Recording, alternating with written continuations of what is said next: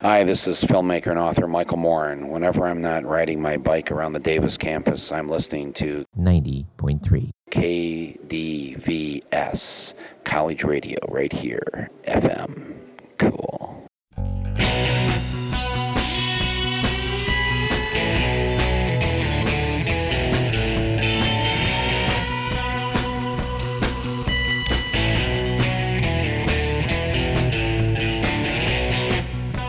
This is Radio Parallax, a slightly different perspective from a slightly different view, with topics that include matters in science, technology, history, politics, current events, and whatever we damn well please. And now the host of Radio Parallax, Douglas Everett. Welcome to the show. I have to confess that last week's program was pre-recorded, and I want to thank General Manager Stephen Valentino for playing the pre-recorded edition of Radio Parallax that you heard, but I'm sure you didn't notice, and maybe I shouldn't have mentioned it, but I think I have to because I did leave a few days before last Thursday's air date and went down to Costa Rica and just got back yesterday. And I want to tell you about that. That was a most interesting experience. You probably heard a little bit about the fact that Costa Rica is attracting a lot of Americans, a lot of interest, a lot of people retiring from the U.S. and maybe escaping from the U.S., going down to what is a rather stable and pleasant little Latin American, Central American country. It is all that, and you have heard some things correctly, and I want to tell you about it, but we're going to put that off till our third segment today. In our second segment, we'll be rejoined by Roger S. Peterson, a local historian and business writer who's going to talk a little bit about the English language, something that he specializes in, something that we enjoy talking about. And Roger was quoted day before yesterday in the New York Times. So we feel that probably, his appearance on Radio Parallax is undoubtedly what brought him to the attention of the New York Times. No, not really. But no, that'll be fun. Stay tuned for that in our second segment. Having been out of the country for a few days, of course, I'm a bit behind. I think it was good for me to get away from the media and the television and a lot of the things that we immerse ourselves in, even on this show. It was good to take a break from that. I'm glad I did. My batteries are recharged. And, we like to start off the show with some current events and some comedy. The first item I would cite is something that I'm glad finally took place in the last week or so. Somebody finally knocked Ken Jennings off of Jeopardy! Holy mackerel! I think they were awfully sorry when they rescinded the five-time winner rule on Jeopardy! Because this guy went on to win 75 consecutive times. Of course, it's always been a goal of mine to appear on Jeopardy! I think now I'm finally willing to try an audition. After being away from papers for a week, the first thing I saw was a USA Today, a McPaper, in other words. I did think it was rather funny on page 8A. They had a full-page ad of Ken Jennings on his losing answer. Apparently, he thought FedEx was the company that let off people, that people only worked 4 months of the year when they were looking for H&R Block as an answer. And the FedEx people thought, well, let's take advantage of it. So they put his picture on there and said, there's only one time FedEx has ever been the wrong answer. That was pretty cute. While I was gone, I noted that the CIA and the shakeup that's taking place over at the CIA, Porter Goss, the new director, has pretty much announced that people are going to have to, expects his agents and analysts to back up the president. Well, previous to this, the CIA occasionally, at least, for example, in the ramp-up to the war in Iraq, refused to produce phony baloney non-evidence for the sake of pursuing a foreign policy the president wanted, to which I think they deserve a great deal of credit. Well, but those days apparently are going to be gone. David Wise in the Los Angeles Times noted that apparently now yes men and cheerleaders providing the White House with evidence to justify whatever foreign policy it sees fit is what Porter Goss wants more of. Tell you, with news like that, it felt pretty good to be down in Costa Rica. But I did note that our good friend Tom Burka of opinions you should have did take off on that on those stories coming out of CIA headquarters with the following: liberal CIA operatives to be designated enemy combatants. Natural extension of Plame doctrine, says Gonzalez. Liberal and openly democratic CIA operatives and analysts are to be designated enemy combatants today and immediately shipped to a detention center in Guantanamo, Cuba, pursuant to orders from the White House that were vetted and approved by counsel Alberto Gonzalez. Once in Guantanamo, former CIA operatives are expected to be placed in government-approved, quote, stress positions, unquote. I'm not sure how this is going to be much different than my CIA job, said liberal intelligence analyst Jocelyn Wexler. Attempting to provide unbiased intelligence analysis to this administration was already the ultimate stress position. It's a natural extension of what we're now calling the Plame doctrine, said Gonzalez. We're not just outing them, we're taking them out. I love Tom's headline for December 6th. Bush calls for UN chief's resignation. Failed to stop Iraqi invasion, he complains. President Bush entered the fray surrounding criticism of UN chief Kofi Annan today, saying that he was not as concerned about problems with the Oil for Food program as he was with the UN's inability to promote international peace. Kofi Annan failed to stop war from breaking out in Iraq. I can tell you that, said Bush. That's a poor excuse for a leader of an organization that calls itself a vehicle for world peace.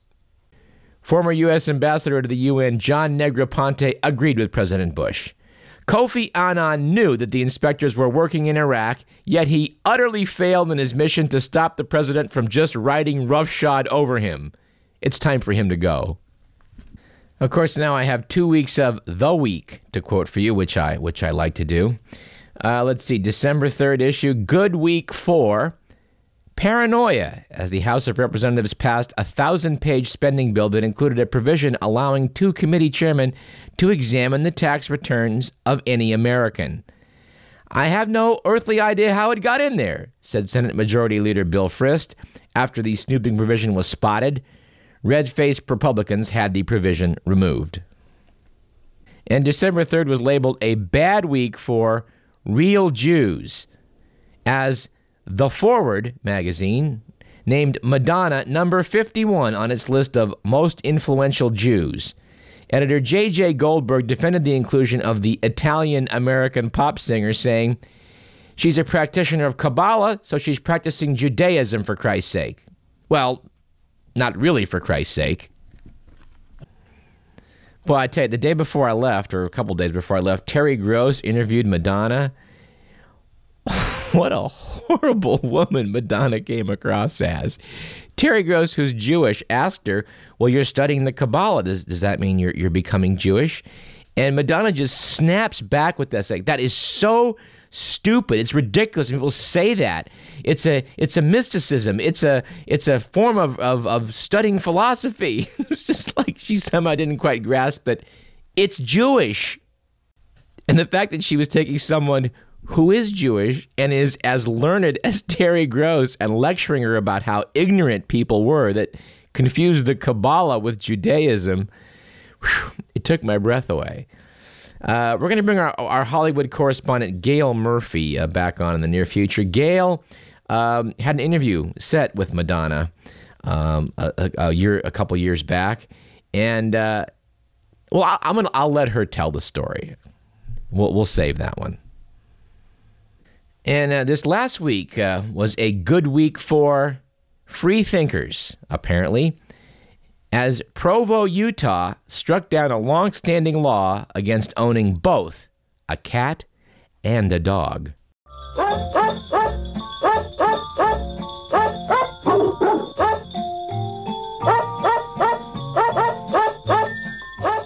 Does it seem to you sometimes that people that make laws do have too much time on their hands?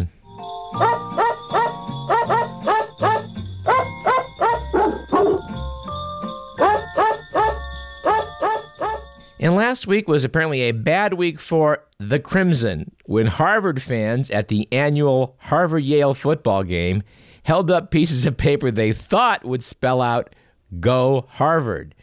The actual message they spelled out, which was supplied by undercover Yale fans, was, "We suck." You know, there was a famous moment in the Rose Bowl like 20 years ago when guys from Caltech inserted a faulty program in the card sequence that was supposed to be held up, and it's a famous moment. We're right in the middle of the Rose Bowl. They held up the sign that was supposed to say USC or whatever, and it said Caltech. So, congratulations to Yale on that one. And I can't resist a couple items from the Only in America file. Item number 1. The family of a New York man is suing the Benihana restaurant chain for $10 million, alleging the man died after a Japanese hibachi chef threw a piece of grilled shrimp at him. Jerry Coladas injured himself whipping his head back to avoid the shrimp, his lawyer says, and died after an operation on his neck 6 months later. Quote, "They set in motion a chain of events," the lawyer says. Benihana denies responsibility, adding that Coladas was probably trying to catch the shrimp in his mouth, not dodge it.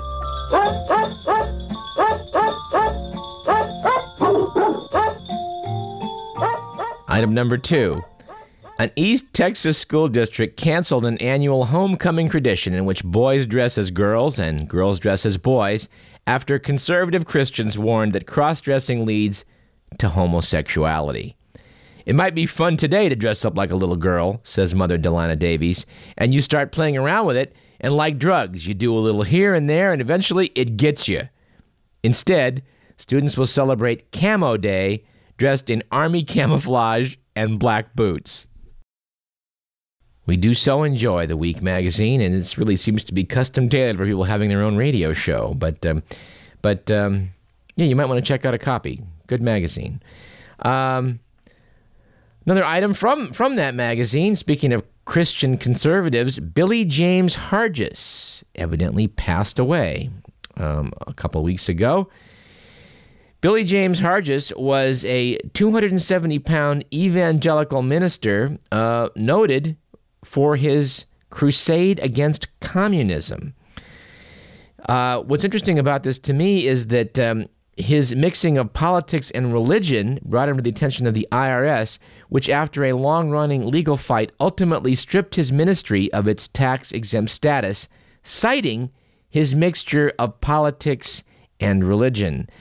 And I can't think of too many things that would have a healthier effect on this country today than to have the IRS take a very close look at certain religious organizations that are unable to refrain from mixing politics and religion. Hargis was 17 when he became an ordained preacher in the Disciples of Christ Church. At 25, he founded an independent interdenominational ministry, Christian Crusade, whose four-square message was for Christ and against communism. In 1957, after he began leveling charges of harboring communists against an ever-widening array of business, political, and cultural leaders, the Disciples of Christ dropped him as an accredited minister. He had a few financial setbacks, but he then established a broadcast ministry that was aired on more than 500 radio stations and 250 television stations in the U.S. and around the world. He seemed on his way to rivaling Reverend Billy Graham, but a few sexual scandals along with financial setbacks seem to have unraveled things a bit. I'd forgotten about this, but in about 1970 or so, the Associated Press revealed that two students at a college that he'd founded discovered that they'd both had sex with Hargis. One was female, of course, and the other male. And they each learned of each other's affair with Hargis on their wedding night. Hargis responded by saying, "I was guilty of sin, but not the sin I was accused of."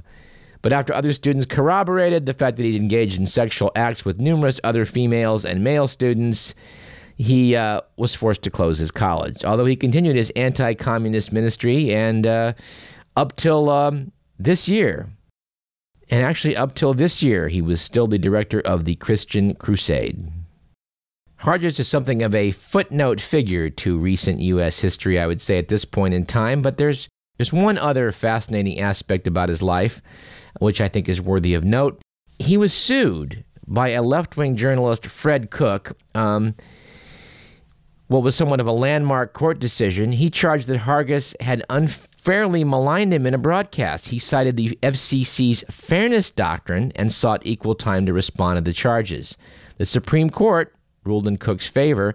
Afterwards, many stations were less inclined to broadcast controversial programs. That's, of course, a favorite subject for us here on KDVS as we try and deliberately talk about subjects that many stations are less inclined to talk about.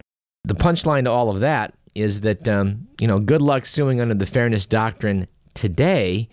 It may have existed in the 1960s, but it was rescinded in the late 80s. There is no longer a fairness doctrine of the FCC. So, that's why Rush Limbaugh can say what he wants about the virtues and angelic nature of the Republican Party all day long without anybody being able to say to the station, hey, how about some equal time? Got an email while I was gone from Lisa talking about, those of us in the blue states might just want to look at the fact that, maybe we want to start boycotting some of this stuff from this red state business. My trip to Costa Rica took me through Dallas, and I got to tell you, that is the last time I'm going to do a stopover in the state of Texas. I'm sick of Texas. It's ugly, the air's bad, and I don't understand what it is they are so damn proud of down there. Belt buckles in the state of Texas, 10-gallon Stetsons. I've had it with those guys.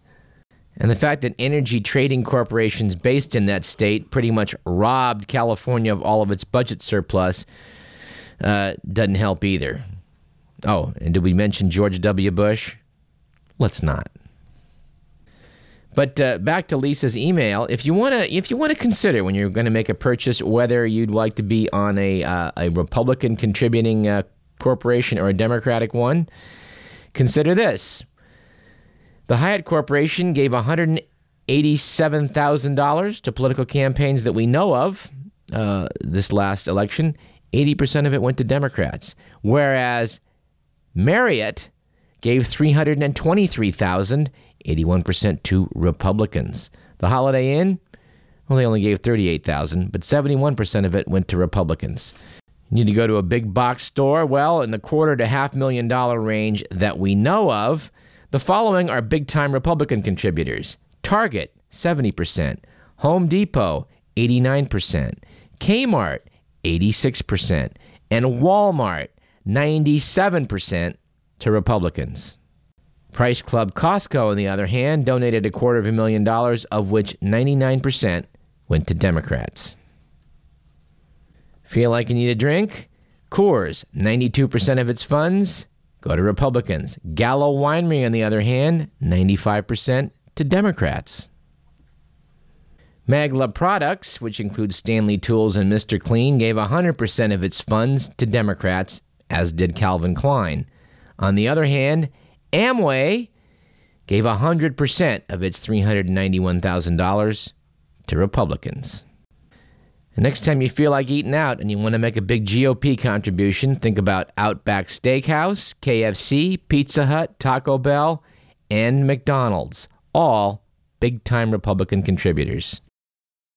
All right. I mentioned seeing USA Today when I came back from, well, actually, I wasn't away from the media. Pretty much every hotel that I was in had a television, and the world is hooked up to cable these days, satellite or cable. And I was rather appalled to note that CNN International, CNN International is the least of the bad programming that is available to Costa Ricans and other people around the world who are held hostage by Hollywood. On day one down there, I did note that America, or at least American corporations like AOL Time Warner, through CNN, are informing people who need to know this in places like San Jose, Costa Rica, that Godzilla has now been awarded a star on the Hollywood Walk of Fame. I'm not sure how you can award a star to a special effect. A Japanese technician inside a rubber reptile suit can be considered a star, but what can you say? It's Hollywood. I noted that the Balco steroid and growth hormone chemical abuse case in athletics is heating up, and it's implicating a lot of people around whom there has been much suspicion, most particularly Barry Bonds. I noted in the Sacramento Bee yesterday that Major League Baseball is now stalling its plans to market Bonds' chasing of Hank Aaron's all-time home run record. There are only 3 men, of course, ever to hit 700 home runs in Major League Baseball: Babe Ruth, Hank Aaron, and now Barry Bonds. At the rate he's going, Barry Bonds is going to be number 1. But it does seem a bit tainted by the fact that Bonds has admitted in grand jury testimony that he took agents that are considered steroids. Yes, they are steroids. They're steroid precursors. They're steroids. Barry Bonds, I don't know, should he have an asterisk after his record? The Bush administration seems very bugged by this particular issue, and I'm not sure why. I'm sure there's a story behind that. I don't know what it is. But one thing's certain, the GOP is not bugged about the fact that massive anabolic steroid abuse made a rather unknown Austrian weightlifter a Hollywood movie star and a public persona, and as we speak, governor of the state of California.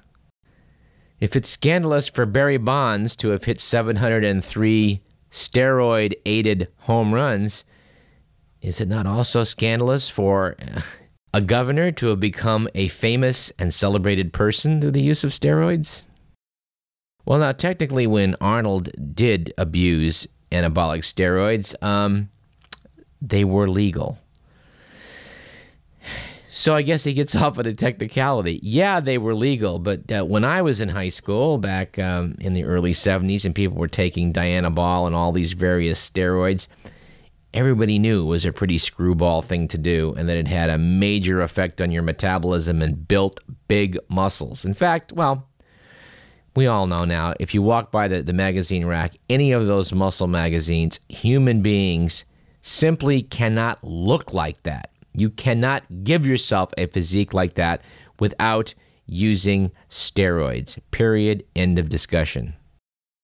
Our governor seems like a very fun guy. He's obviously charismatic. Anyone who's seen Pumping Iron can see how he took his magnificent physique, his Mr. Olympia status, and demonstrated that he had a certain something before the cameras.